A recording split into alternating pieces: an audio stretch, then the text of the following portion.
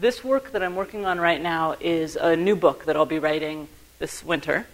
So you're some of the first to hear about it. I've just come back from a trip around Europe where I've been briefing at various different national capitals the conclusions of the book, but it's not yet written. So I have to sit down and write it this winter, and you're one of the first American audiences to hear it. So I'm particularly interested in your feedback. With no further ado, I'll just jump in. The book is about violence, and I got interested in this topic in 1992 when I was living in St. Petersburg, Russia. I happened to be working right above the biggest mafia casino in Russia, and throughout the course of the winter and the spring, more and more mafiosos were coming and burning kiosks right around our offices if the kiosks hadn't paid protection money. And they ended up kidnapping 2 of my colleagues because they assumed that all Americans were wealthy and that if we weren't giving them protection money, we were just withholding money. They didn't realize we were all just students who didn't have any money to begin with. And so this was my daily sight walking to work. And it made me think about the new forms of violence that the world was facing and what we could do about them. This was an era when NATO hadn't expanded yet, when it was really unclear what you did about this sort of transnational problem. And then I went to work in India. And in India, I was working on microfinance. I was interested in development work and ended up in a village in eastern Uttar Pradesh where a girl had just been raped by the son of the local landlord. She was a low-caste girl, and this is very common in India, unfortunately, that the caste hierarchy is held up by that kind of power act. And so the rape was pretty common. What was uncommon was that the girl's brother went to confront the landlord's son and basically wanted to say, "How dare you do this to my sister?" And the landlord's son took the boy's hand and put it through a wheat thresher. And it was his right hand, so he could never work again. And I came to this village not too long after that, and we were pushing our microfinance program, and I thought, how can you do development work where we're trying to break the hold of this landlord on the labor market in this area and let people have entrepreneurship, let them have another kind of life, if that's the consequences, if violence is the consequences, and if these people know they have impunity because the police forces are bought, the politicians are bought, nobody is going to prosecute this landlord's son. And that's what got me interested in this set of topics. So I started to think about how do really violent places get better? And it turns out that there's almost no work on this, that most of the research in our field looks at interventions. So the World Bank goes in and does something, or USAID goes in and does something, we study whether it works, and that's that. But nobody had really looked at places that had been really bad and got better, and what happened, and how they got better. So I set out to do that, and the book looks at democracies, because autocracies have different issues. Very weak democracies, usually. I'm looking for places that were quite bad, not places that were a little bad and got better, because the really bad levels of violence have a different kind of dynamic to them. And I was looking for significant movement and sustainability. And so with that, I'm going to jump right in. The work is based on a series of case studies that I went around the world looking at last year, and I can talk about those cases, where the conclusions come from, the literature, but because there's a lot to present from this empirical work, I just want to jump in and present it. You should know that the cases came from almost every continent, so Colombia, Georgia, Ghana, Sicily, and the Mafia. I also looked at the United States in the 1880s, right after our Civil War, and the violence issues that we had going on at that time period, in Bihar and India. And across the case studies, what I found was that when you have a lot of violence, you have 2 reasons for it, and only 2. One is you don't have a state, right? So you have a lot of warlords fighting to become the state. So this is Somalia. This is Libya right now. This is Georgia in 1992 when the Soviet Union had fallen apart. When you have no state, people with guns start coming in to try to figure out who's going to win the control of the state. The other way you get a lot of violence is state collusion. So this is when the state is somehow protecting the violent actors. It could be parties, political parties are protecting them. It could be parts of government.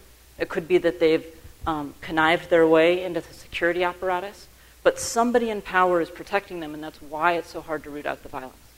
And this leads to one of the first conclusions of the book, which is if it looks like you have a state and there's still a lot of violence, and you can think of some of those Central American countries right now that have some of the highest murder rates in the world, you got to look for state collusion.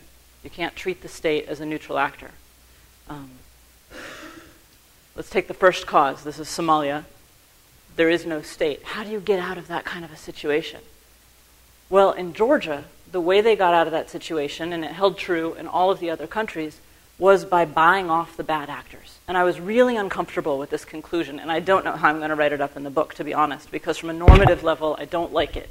From an empirical level, it's what I found. What I found was that in every case where you had no state and you needed to get out of that level of violence, you needed to give the bad guys a reason to put down their arms. And the reasons were twofold. The reasons were either there are better opportunities that can be made from corruption within the state, or we'll give you impunity for past wrongs. Just put down your arms and you won't get prosecuted. And you see these again and again and again. So in Georgia, these guys are Jaba Yoselani and Kitovani. And they were the two warlords that basically divvied up Georgia between them. And they were just wreaking havoc on the country in the early 90s. There was a civil war, there was separatist wars in Abkhazia and South Ossetia, there were thugs who were allied with various militias that were trying to ally with these guys. So if you were a 19-year-old boy, you donned a leather jacket, you picked up a Kalashnikov, and you were on some level connected with one of these two guys within these structures of militia movements. And they decided that they needed a better front than that because they couldn't get any foreign aid as warlords. They weren't really getting taken seriously in the international world. And so they invited Shevardnadze back in, who had been the former foreign minister of the Soviet Union and had a lot of international credibility. And Shevardnadze sat on top of this hierarchy that these guys really ran. And in my interviews, I interviewed a bunch of the former soldiers in the Civil War who had fled to the edges of Georgia. And I interviewed people who were working in the National Security Council at this point. And they talk about this just embarrassing situation where Shevardnadze, who was known as the Silver Fox, he was this very good-looking older guy who was also very wily, would just be rubber stamping stuff that these two warlords wanted. And in one National Security Council meeting, the two warlords had their militias fighting one another. And he basically said, look, this meeting's not going to continue until you get your guys to stop shooting each other in the Capitol. And they stopped the meeting. I mean, it was like saying, well, I'm not going to drive any further, kids, until you stop fighting in the back of the car. Stopped the meeting. Those guys dealt with their people, and they came back. Well, how did you get out of that situation? What Shevardnadze did was he gave one of them the army, and he gave the other one the police. And one started to smuggle cigarettes and petrol, and the other smuggled other goods. And that actually brought a good deal of peace. It didn't last. And you see this in the other case studies. I can walk you through all the case studies. It didn't last. So what I found was that that was the only way to bring peace. That kind of elite bargain. The only way to bring peace when you had such a weak hand, such a weak state that you had no other cards to play. But it doesn't last for very long. Because when you bring peace that way, you delegitimize your state. And the corruption makes everyone very upset with your state, and you become a state that has lost the will of the people to support your own state, and you end up in this vicious cycle, this whirlpool, in which you fall into the other problem of violence, which is that the state becomes collusive with the violence. So in that case, it's very clear, right? You've got your police and your army who are actually your main criminal actors. In the other cases, like in Bihar, you had Nitish Kumar come in. He was elected. He was a chief minister of the state. He was elected on a platform of law and order. The state had just been taken over by violence, by people driving around with guns hanging out of their cars, by extortion, by kidnapping. People were scared. Nobody went out at night, so the economy was falling apart. And Nitish Kumar comes in and he runs on this platform that says, I'm going to clean this up. I'm going to clean this state up. And the way he does it is he starts working with the law enforcement to get better. He starts working with the courts to get better. But then he goes to the biggest warlords who are controlling these extortion rings, these kidnapping rings, and he says, look, if you don't put down your arms, I'm going to put you in jail. If you do put down your arms, I'm going to give you some lucrative state contracts for roads and construction that I'm building around the state. And that was a pretty good offer, and a lot of them put down their arms. Some of the rest went to jail. And his state started functioning, and Bihar started growing, and the development story there is really positive.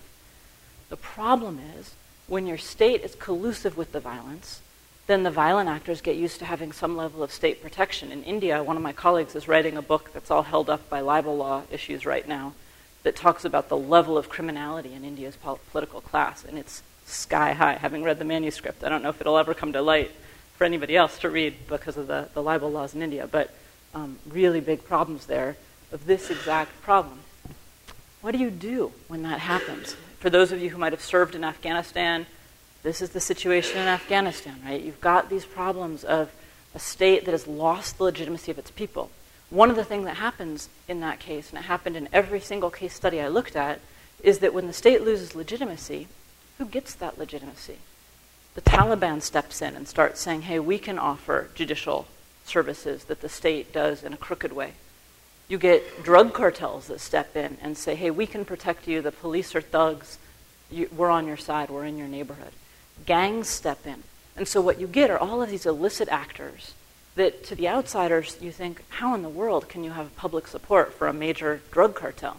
But to people in the neighborhood, they say, look, the police are brutal and illegitimate, and I don't trust them at all. At least I know the drug cartel. They're kids from the neighborhood, and I can trust them with certain things. I know where their lines are.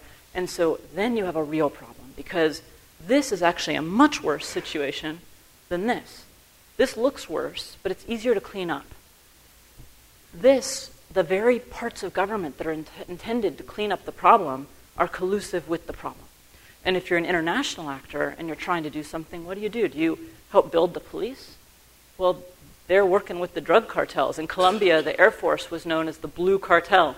They did things like stuff the presidential plane with drugs and fly it to America on a presidential visit. A great, brilliant way to move drugs into America. The bad guys start doing more and more things to build public support. So in Colombia, for instance, this is Pablo Escobar, the Medellin cartel kingpin's housing project. He built a whole neighborhood of housing for the poor. Again and again and again, you see this, that the bad guys, the illicit actors, the paramilitaries, start doing Robin Hood-like things, and it wins them the allegiance of their people. And then it's much harder. As a foreign actor, you come in and you say, we're going to help the state build itself back up. But the state is illegitimate. You're fighting these people who are seen as legitimate, and actually as an outsider, you start getting painted with the brush of illegitimacy that the state has. It's a real problem. It's a problem we're facing right now in many places, including Afghanistan. So what do you do in that kind of situation? How does it get better? And this is really where my book gets exciting and gets really interesting for me, because it's really easy to admire a problem like this and say, wow, that's a really, really bad problem. Much harder to figure out what you do about it. But these case studies were chosen because they got better. One thing you do, if you have a state that wants to be legitimate, you have to roll out the states. You need more state. So in America, in the 1880s in the West, the population settled before the state got there, and you didn't have a problem in the West of an illegitimate state. You had a problem of just not enough state. So this is Judge Roy Bean, who's a very famous hanging judge in the West, and gradually America rolled itself out into the West and brought police and brought law and order. Different story if the state is illegitimate. If the state's illegitimate, you can't do that as easily. And I would argue that in the American South at that time, the northern United States was seen as illegitimate, and you had a lot of insurgent action going on. You had a lot of problems in the American South because the northern occupiers who won the Civil War were seen as illegitimate. So rolling out the state actually did not result in greater law and order in the South. Instead, you got insurgency, right? You got lynchings in the South. Lynchings just skyrocketed in the 1890s because the people who lived there saw the state as illegitimate, and you had real law and order problems, and there was a lot of corruption in the Reconstruction administration. Same exact things you're seeing in places like Afghanistan. So what do you do if the state's illegitimate and you can't just roll out the state, because rolling out the state actually brings this illegitimate actor more in contact with the people who then can find out just how illegitimate it is, right? If you've got a corrupt state and you bring the courts to people and they say, wow, I thought the state was corrupt, but now I can really see just how corrupt it is, that fuels insurgency. So I wrote a paper a while back about Afghanistan with a friend of mine who worked in a particularly dangerous province, which was sending young boys to 6 different insurgent groups. And one of the things they did was a cultural change program. And so if states are really bad and you can't work with the state, one thing you can do is start working within the culture to change the ideas of violence. And this particular program worked with the ideas of manhood and said, hey, manhood has been defined as carrying a gun and shooting people and beating your wife and doing various things that we would rather not happen. What if we redefined masculinity as keeping it together and being in control of yourself and being a pillar in your community who was so in control that you didn't have to use violence to solve your problems. And they started doing this with the very carefully hand-picked sort of cream of the crop of these villages. And it was a wildly successful program, really, really interesting. The ultimate problem, though, is that you still don't have a state you can work with. And our world is arranged in states. And so cultural change can only get you so far. At some point, you need the state to become legitimate and work with the state. And this is a problem that's set for game theory. And the reason I have this up here is because there's lots and lots of programs that try to just tweak the problem, right? Let's build some courts here. Let's do some police work here. Let's do a little bit here and there. But if you have a state that fundamentally is built on an elite bargain that's illegitimate, you need to overturn that whole structure of the state, right? If it's the United States in the South in the 1890s, with whites on top, blacks on the bottom, a lot of violence being used to hold them down, you don't change that through little tweaks. You change that through an overhaul of who has power in the system. In America, we didn't change that till 1965, till the Voting Rights Act. You could argue today that there are still problems going on. You're basically moving to a different equilibrium if you're thinking about game theory. So you're jumping the system to a different equilibrium. And that requires radical change. And so in every case where the system was really broken, I only saw it change through major radical shifts, not through little bits of shifts. It's kind of like if Sisyphus is pushing the rock up the hill, little tweaks to the system allow that rock to fall back down. The only way to really get it to stay at the top is to have major change. How does that major change happen? It happened the same way in every single case. 3 things had to happen simultaneously, and I think that's why it was so hard to have it happen, why there were frankly very few cases to choose from of success in this sphere. The first thing that had to happen was that the illicit actors who had the support of the people had to overstep and lose that support. Now, this actually happened more frequently than not. Usually when insurgents, drug dealers, and other bad guys have the support of the people, eventually they use too much violence and the people get sick of it. But that had to happen first. So they would overstep. Then the people say, okay, we want a legitimate state, but we don't have one. So the next thing that happened was that the people organized. That relied on 2 preconditions, and you can read this in modernization theory, and I'd read it lots, but I'd never understood why it mattered, which was that usually change happens when you have a strong middle class. And I'd always wondered, well, does that mean you need money? What's the driver? What's the middle class so important about? What I realized in this work was the reason the middle class, bless you, was so important was that you needed an educated urban population to organize. And picture a really rural country, you can have organized movements, but no one's going to notice them. I remember during those rallies about the 99%, I was driving in rural Colorado where I live, and there was one person out there in Moffett, Colorado in the San Luis Valley, literally one person saying, "We are the 99%. And I thought, yeah, you are definitely in Moffett, Colorado, but not a lot of people are saying your protest, right? So middle class matters because it allows an educated urban population to come together and start protesting. This is obviously Martin Luther King in America. These protests, by the way, right now are growing all around the world. So Guatemala has just taken down its government with protests, but one of my colleagues at Carnegie is tracing protests, and they are skyrocketing right now around the world. So you get the bad guys to overstep. You get a middle-class, urban, educated population to start protesting and saying, we want a legitimate government, we want things to work better. Third thing is you need a politician who's willing to lead the movement. And this is really important. This is the difference between success and the Arab Spring, right? It's not enough to have an inchoate, leaderless movement that says we want things different. You actually need a leader. And that leader needs to be a politician. They need to be able to make deals. They need to be able to work within a political system. I was only looking at democracies, remember. And those politicians are not always the world's best people. They're not always reformers with a capital R. Often they're a little bit mixed. They have a will to power. And they do the same things in every case, a series of the same things. So this is Georgia's Houses of Justice. One of the things that the politicians do first is centralize power. And in every case, they centralized power. And I was really uncomfortable with this conclusion because I come from the human rights community. I really like the idea of human rights, civil rights, that being the path to ending violence. And so I was thinking, why are they centralizing power? Is it a feature or a bug? Can we get rid of it? Do they need it? And what I realized was they needed to centralize power so that their threats were taken seriously, so that they could say, hey, we're going to jail you if you do the wrong thing. And they needed to generally sideline their parliaments, because usually the drug dealers and the insurgents and the warlords had managed to bring people into parliament who could make laws that were favorable to their business enterprises and so on. So they had to sideline parliament. This is very dangerous, obviously. And so if you're a foreigner, America is stepping into a country like this, trying to make it better, you want to think about how can you have a thumb on the other side of the scale. When I was working with USAID, they sent me to do to be a senior advisor to a survey of Honduras to figure out what can we do in Honduras, which had the biggest murder rate in the world at that point. Syria now I think has surpassed it, but it's still quite high. And what we saw was the president of Honduras centralizing power in all sorts of ways. And our team was very divided. What do we make of this? And we basically said to the US government, look, you need to set out a series of tests in the way that you're giving the aid to see whether are they centralizing power for their own sake to use it in bad ways, or are they centralizing power in order to get rid of the drug cartels and so on.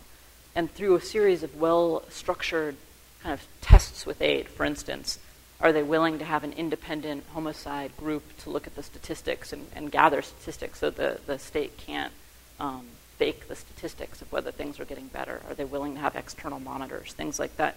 You can start seeing, are they trying to make it better, or are they centralizing power for its own sake? You have to be really careful. The other thing these politicians all did was they acted quickly. They kept the bad guys on the back foot. So they start doing just radical changes. They all look hyperactive. Some people the words that people would use who worked closely with these politicians were not generally favorable. Some would say, oh, I think they're manic depressive, or I think they're on drugs, because they were so hyperactive in the amount of activity they were doing. And the reason for that was a couple of different reasons. One was they were trying to keep their opponents off guard. They wanted to seize the initiative. They wanted to set the terrain. And so by acting constantly, by constantly doing things, the mafia couldn't regroup. The insurgents couldn't figure out where they were going to be hit next, and so on. So the government is just moving very, very quickly. They also started doing symbolic actions which showed the citizens which way the wind was blowing. The theory here is that you've got some citizens who are with the government, you have some citizens who are definitely against, and you have a lot in the middle who are waiting to see who's going to win, right? They don't want to be the one to rat on the organized criminal if that organized criminal is going to be in charge of their neighborhood. And so they're just waiting to see who's going what way. And by doing very public, very concrete, very symbolic things, it starts showing the people, hey, the government's going to win this one. You should be on our side. And so you start seeing these kinds of activities. The governments do various other things of that ilk, but those are the top three. The other thing they do are a series of technocratic moves. And these technical moves are basically moves that are used to fight organized crime. And they're part of the organized crime fighting toolkit. And that makes sense, because even if you're fighting insurgency, what you're basically fighting is this problem of state collusion with the criminals. Remember, that's the problem that we're trying to solve. And state collusion with criminals is organized crime. So they do things like really tough prison regimes. This is in Sicily. 41 bis is the law that has 24-hour surveillance on the top mafia dons in Sicily. 24-hour surveillance goes against the European Court of Human Rights torture rules. And so 41 bis equals tortura is something that is a real fight right now in Italy and Europe. Is it a torture regime? Is it not, to be under surveillance when you're using the bathroom, when you're asleep, all the time? But what they found was that the Sicilian mafia is very famous for communicating with hand gestures, eye blinking, very, very subtle things. And when they didn't have that kind of surveillance, they were actually still running their activities from the prison when they would have people come without using a word, just by various hand gestures and things. When I went to see the Flying Squad, which is the anti-mafia squad, that's the elite police group in this area, it was amazing. They would show us videos of the Sicilian mafia dons trying to run their businesses, and it looked like Japanese no theater or something, just these little tiny gestures, and that was conveying quite a bit. So how do you fight it? Wiretapping and intelligence so that people don't have to be witnesses, because witnesses get killed and surveillance doesn't get anyone killed. strong prison regimes, making sure that your prosecutors and judiciary and police are all working together and that turf fights aren't getting in the way, some restructuring of those kinds of mechanisms. Really, really good intelligence and intelligence sharing, those kinds of tools. Again, think about it. You're centralizing power, and now you've got wiretapping tools and surveillance and all of this other stuff going on. This sounds not so good. And I think it's one of the lessons that if this is empirically what happened in every case where things got better, what do we do to make sure that this doesn't make things worse again? That you don't end up empowering autocrats who then start the whole cycle over of insurgency and anger and violence again. And I think the international regime has to work and think about this, because we help on this a lot. America, as DOJ particularly, is brilliant at the kind of anti-organized crime work that helps control these organized criminals. But we haven't been so good on the other side of making sure that once a country moves out of this kind of violence, it stays out of this violence and doesn't just recur, as we're seeing in large parts of the Middle East right now. Many states have both of these problems at the same time. So they have a lack of state and they have too much state in collusion with bad guys, both at the same time. And this is an even bigger issue. Colombia is very common like this. The Colombians I was talking to said, Colombia is actually 3 states at once. It's a 21st century country in the cities, it's a 20th century country in the sort of small, mid-sized towns, and it's a 19th century country, more like America's Wild West, in the rural areas. And we're dealing with all 3 at once. We're dealing with some state collusion here, we're dealing with not enough state there. The United States in the 1880s was quite similar. You had the West, which was not enough state, you needed to roll out the legitimate state. You had the South, where an elite bargain with the white slaveholders had allowed slavery to sort of retrench under Jim Crow laws in a very different light, but basically legalizing a very, very harsh regime under law.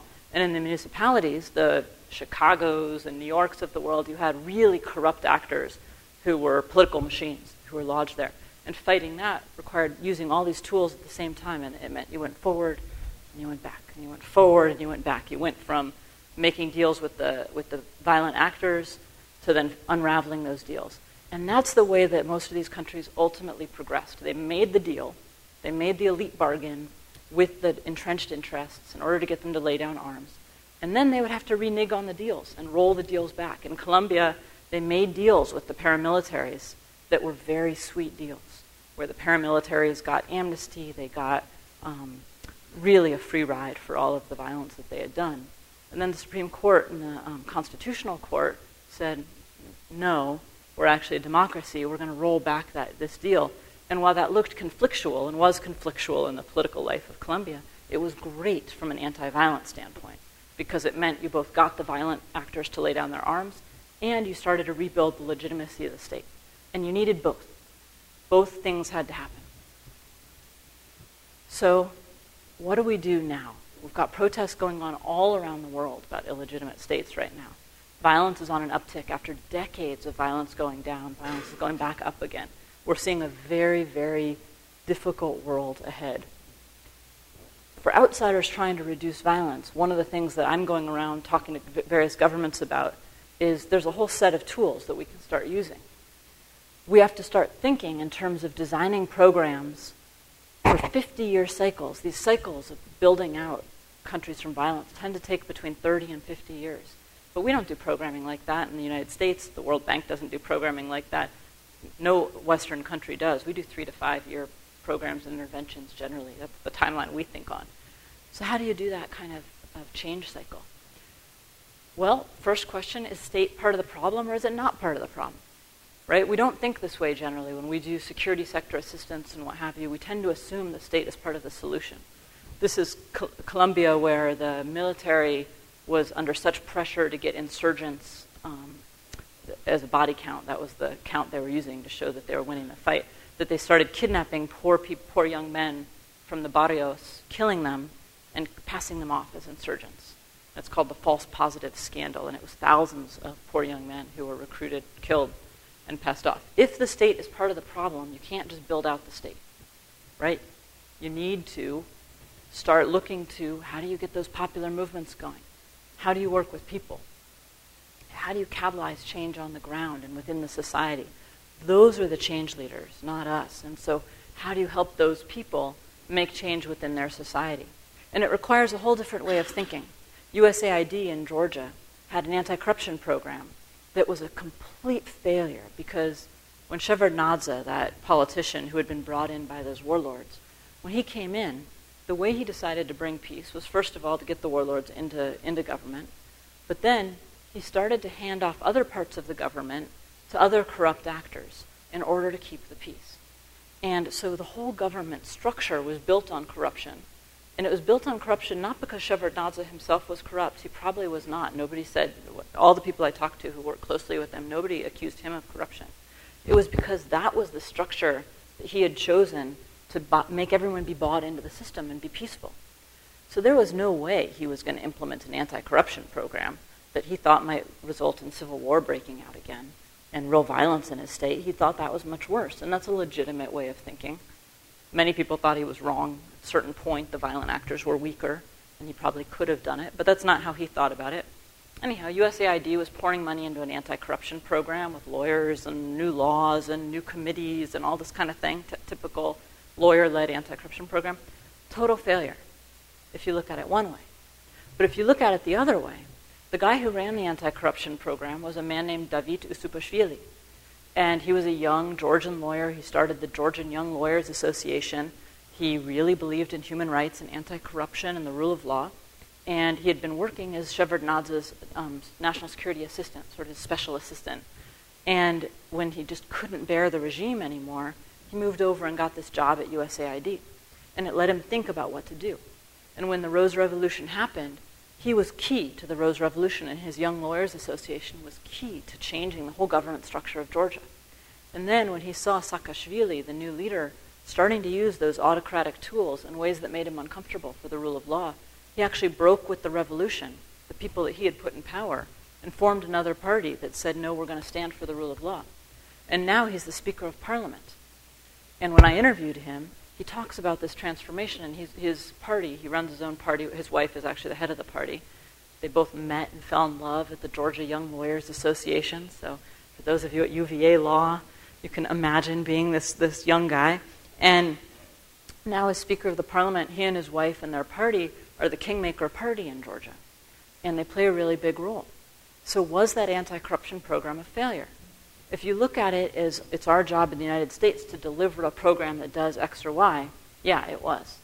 If you look at it as it's our job in the United States to find the people in the country who have the potential to make change and help them do that at hard points in their lives when they need a job, when they need something to do that's legitimate in a situation where there are very few things that are legitimate for educated people to do, well, then it was a wild success because we, in a very key point in this person's career, gave him space to think and plan and help build a whole revolution that has really brought a lot more rule of law to Georgia. We also need to change the way we measure, and this is one of the things that I'm talking with USDOD about and also with USAID about, and was just in Europe talking to their aid agencies about. Because if we measure saying, we know what's going to happen and we can measure it, we can set out all of our activities and measure at point 1, point 2, point 3, then the kinds of programs that are trying to help people on the ground make change look awful. They really look bad because you never know what that person is going to do and how that trajectory is going to go. And so what you end up doing are things that are much easier to count and often much more problematic, like building court buildings, helping police have enough handcuffs, things like that, when the state itself is illegitimate and we're actually helping roll out an illegitimate state and fueling more violence. So we need to change the way we measure so that we know we're helping do better work and enabling that better work to happen and not making the program officers afraid that if they do good stuff that's a little less linear in its movement, they'll be rated badly. And that's a hard task, but it's something we're working on. The other thing we can do is enclaves of excellence. The United States did this in Colombia. We made really, really good, strong teams of police who are really good at their jobs. And as long as they were under the thumb of leaders who are corrupt themselves, they weren't going to be able to do that much. Their scope of action was going to be constrained. But when their leadership changed and they were able to do more, then they had the skills. And so this is something that, again, on the measurement, if you're trying to measure linearly, it might not look like it's working very well because you have to wait for that leadership change to happen to have the skill, the scope to do the work. But then it can really make a big difference. Professionalization makes a big, big difference. I was just giving a talk in Pakistan to the Supreme Court there.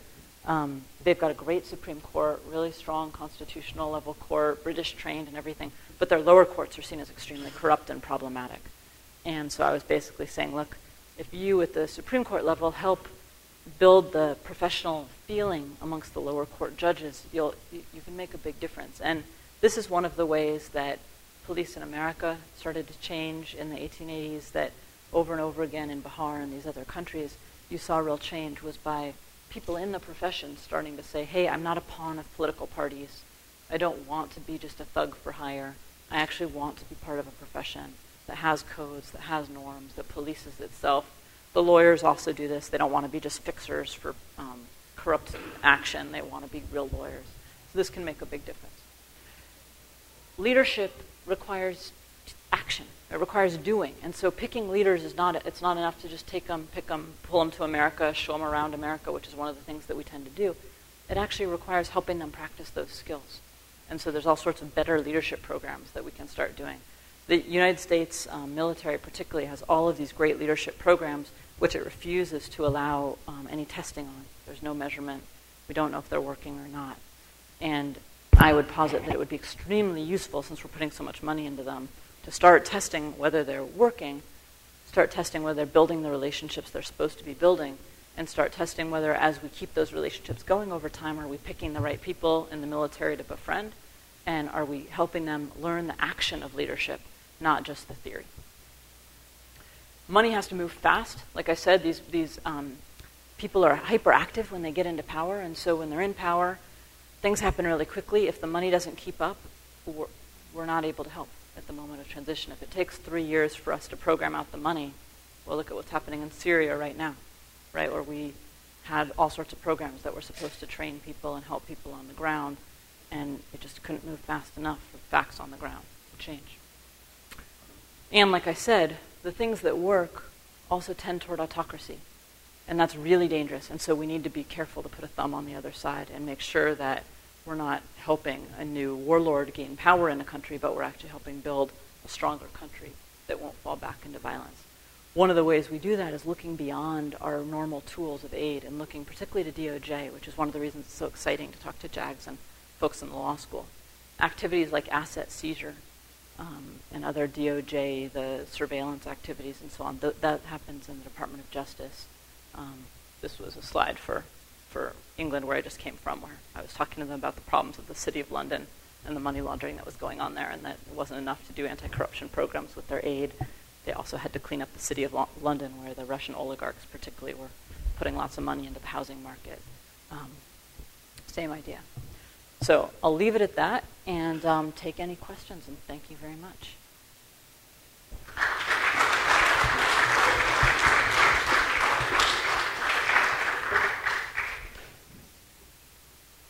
Yeah.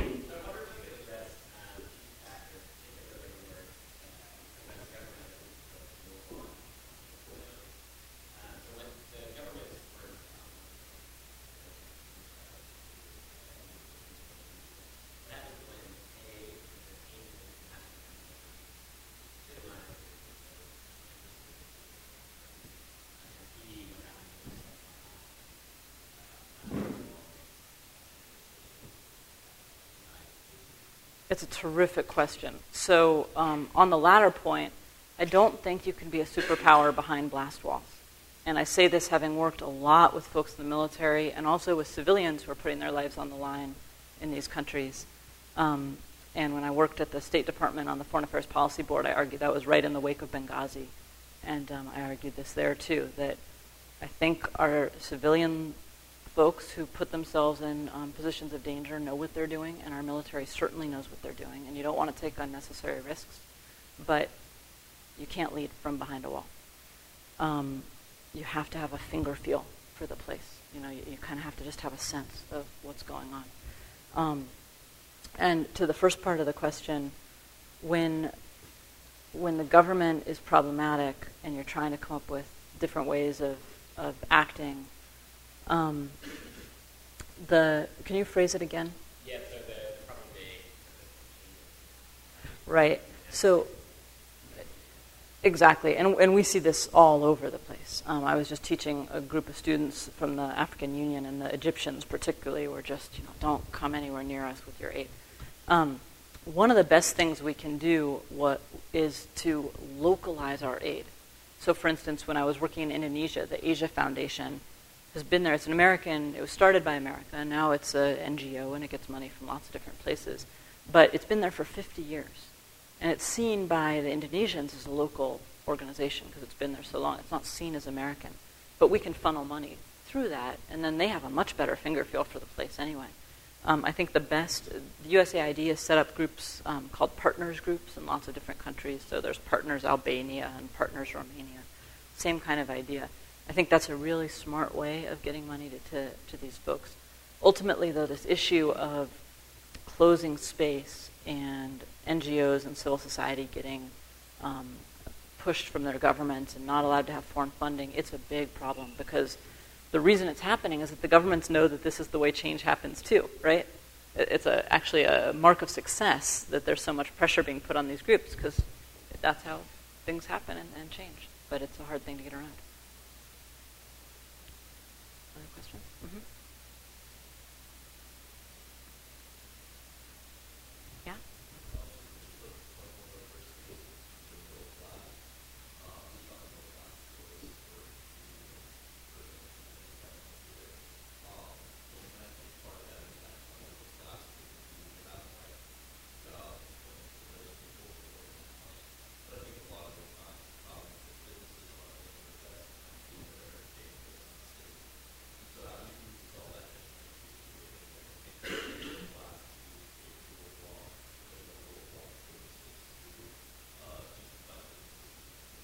It's another great question. It's a big chicken and egg problem.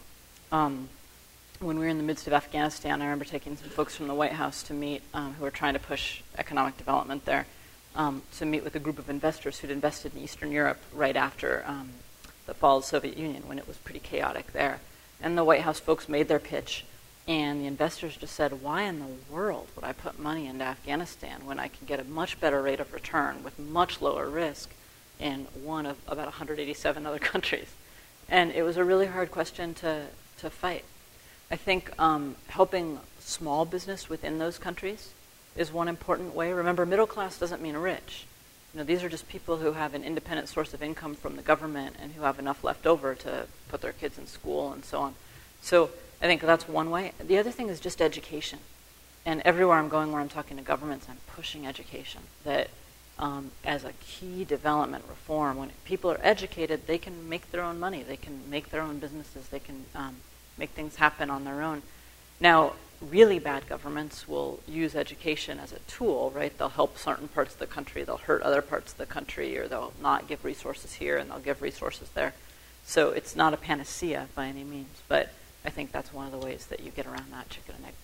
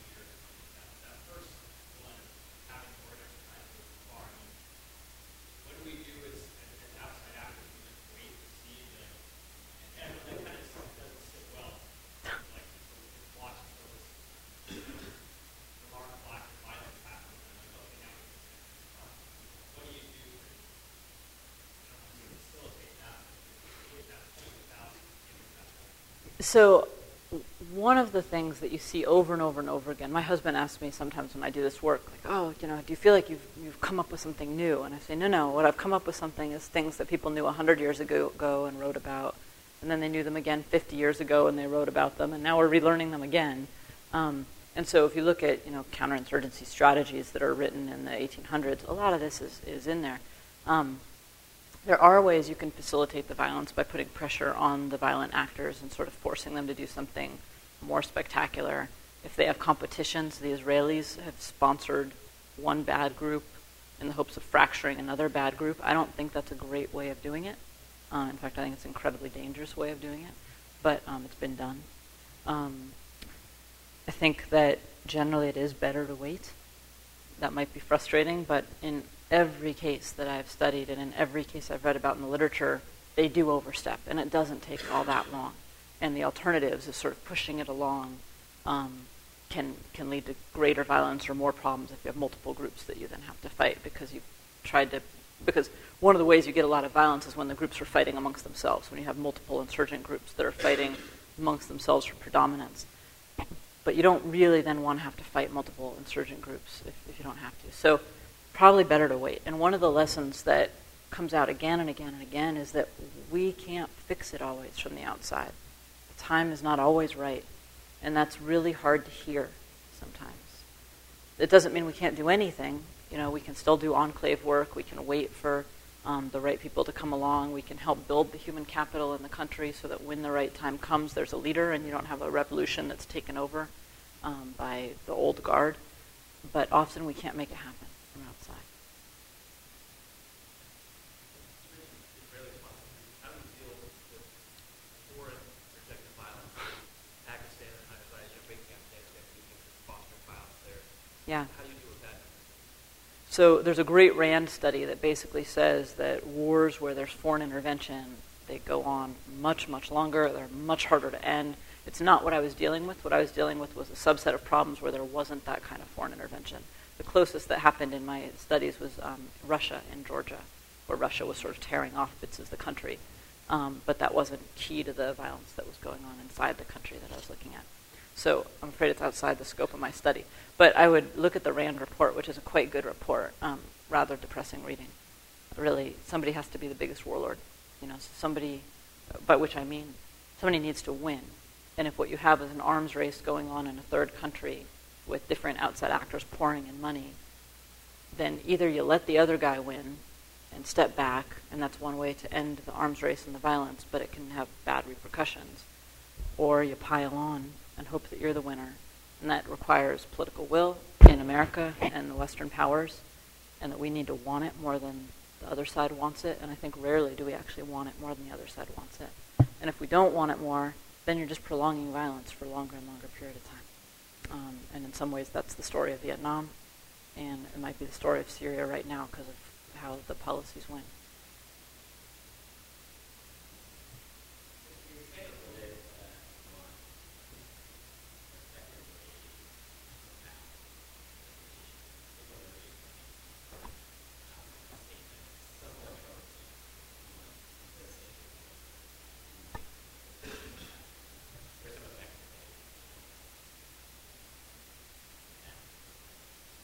Yeah, so I think this is kind of where we need to start putting on our thinking caps in the way that we did with smart sanctions and start coming up with new tools.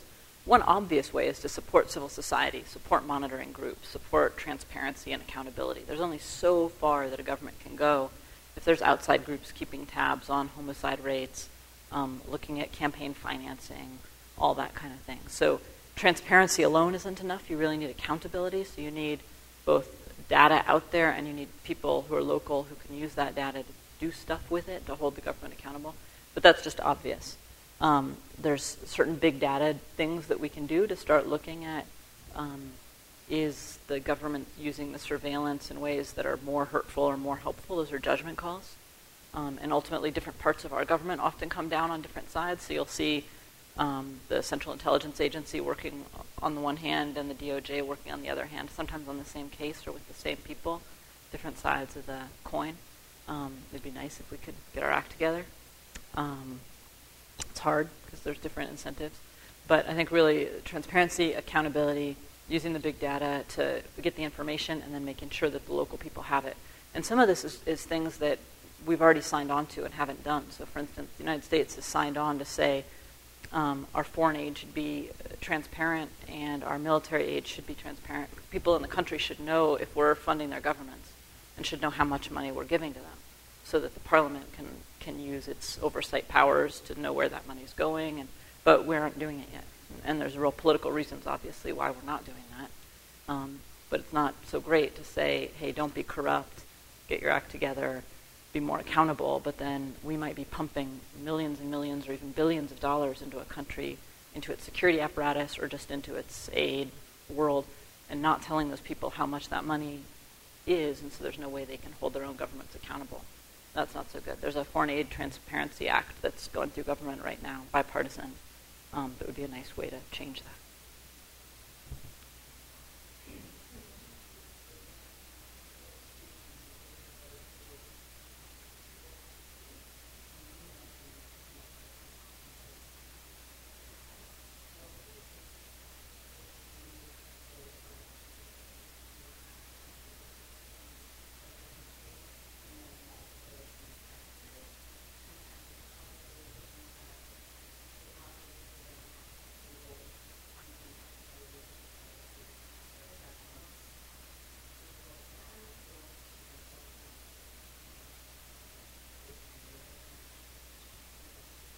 Terrific set of questions. So one thing that was said to me by two different people, by the top mafia prosecutor in Italy, and also by a major police actor in Colombia who had been fighting the Bakrim, which are the criminal groups that after the paramilitaries were disbanded, some of them reformed into these criminal groups that are just doing narco-trafficking and that sort of thing. And what they said was when a state is really weak, they make deals with the strong criminal actors. But when a state starts getting stronger, they start making deals with the weak criminal actors to bring down the strong ones. And it's working in Colombia, and it's fascinating and it's working in Sicily as well, and it's really smart. So at first you have to deal with the strong ones because you have no powers, right? You're just too weak to do anything. But then a good state needs to start building up its own abilities, needs to start building up its intelligence, its surveillance, its ability to prosecute people. As it does that, it can start making deals with the weak guys against the big guys. And this is very concrete, right? So the Colombian state actors will get intelligence from a smaller criminal group, a smaller Bakrim, that will help them bring down the bigger one. Then they bring down the smaller one. So you can't stop there because then you have collusion again with another criminal actor. But you get the intelligence, you bring down the harder to bring down one with the collusion of the little one. The little one thinks that they're going to step into that vacuum, but then you act pretty quickly and take that one out. And in Colombia, it's working very well. In the lifespan of a criminal within a Bakrim organization to be free and not in jail has been dropping really, really steadily. I think it's around 9 months now, but it's been going really far down as they start colluding with the weak against the strong. Same with the mafia. There tends to be mafia wars between the different families. And instead of working with the strongest mafia family, if you start working with the weakest to get the intelligence against the stronger ones, you bring down the stronger one, and then you start bringing down the weaker ones. But it requires a state that wants to do wants to do it, doesn't want to collude with them.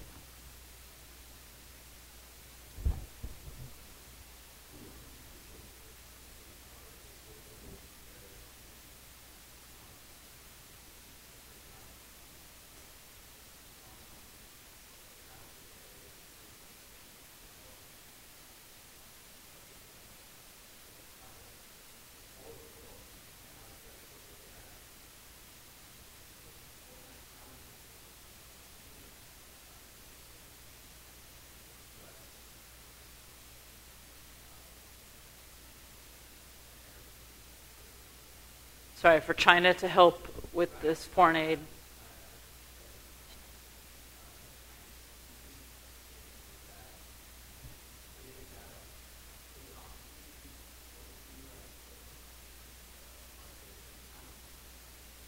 It's a great question.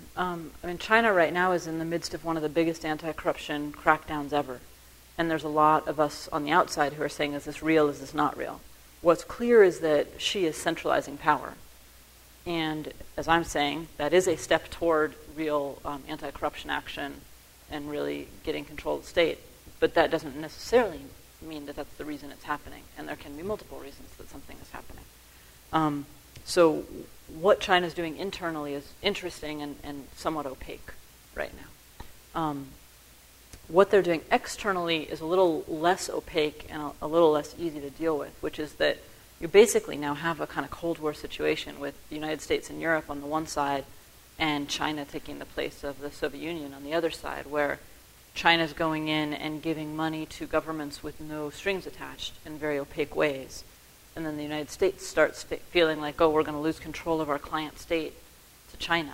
And so we'll give more money, we'll give more arms, we won't have as many strings attached either, because we don't want this country, be it Ghana, for instance, where I was doing work there, or a lot of Africa, actually, parts of Latin America, et cetera. We don't want them to go to the other side, and so we'll give more aid.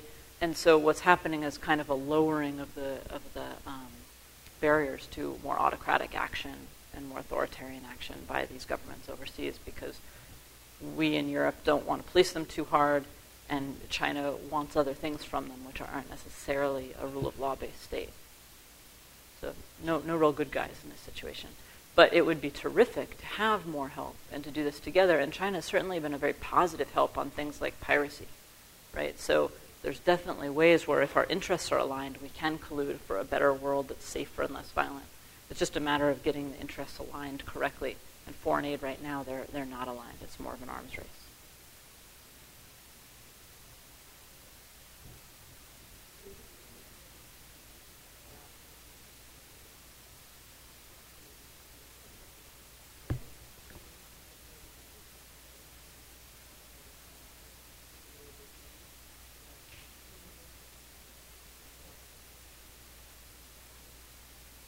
Sure. Well, I don't want to say that humanitarian aid isn't working. So if you've got a humanitarian situation, an earthquake in Nepal, humanitarian aid is doing a great job. It's just that for this issue of violence, our aid apparatus isn't really set up to deal with it.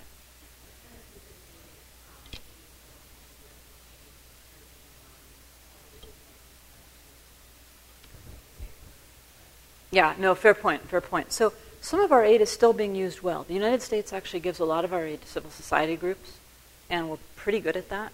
And while our failures sort of are trumpeted in big headlines, what I found in all of my work actually is that the Europeans are much better at planning their programs. They're much smarter at all of the sort of thinking part of it. Ours are very bureaucratic and so on. But on the ground, American programs often come out better in terms of their outcomes. The people take more initiative on the ground and sort of gain a little space in between what the terms of reference are supposed to be and what they're actually doing. So it's a complicated situation on the ground. Some of them work. But in terms of the other programs, for instance, in the DOJ, one of my colleagues, Sarah Chayes, writes a lot about corruption and the issue of corruption as a national security threat. And she was looking at who brings the big cases on when there's been a corrupt actor who's laundering money through the United States and we want to freeze those assets. Who brings those cases? It turns out that it's a fairly low-level employee in the Department of Justice who even makes the decisions about what cases to bring, and that they find out about what decisions to make based on going to a conference and hearing that there's some illicit actor who might be using the U.S. banking system. Well, gosh, that's a pretty strategic thing to have a pretty low-level person doing. What if we could elevate that tool up in the way that with smart sanctions, we now have the ability at the highest levels of government to say, we don't want Putin doing what he's doing in X country. We are going to have visa waivers on the top oligarchs in that country. We're not going to let their kids get into college in the United States. We're going to freeze their assets in certain places. Those are all tools that could be real low-down bureaucratic tools, but if you raise them to the level of state, you can start putting them together, and that's what our smart sanctions regimes are.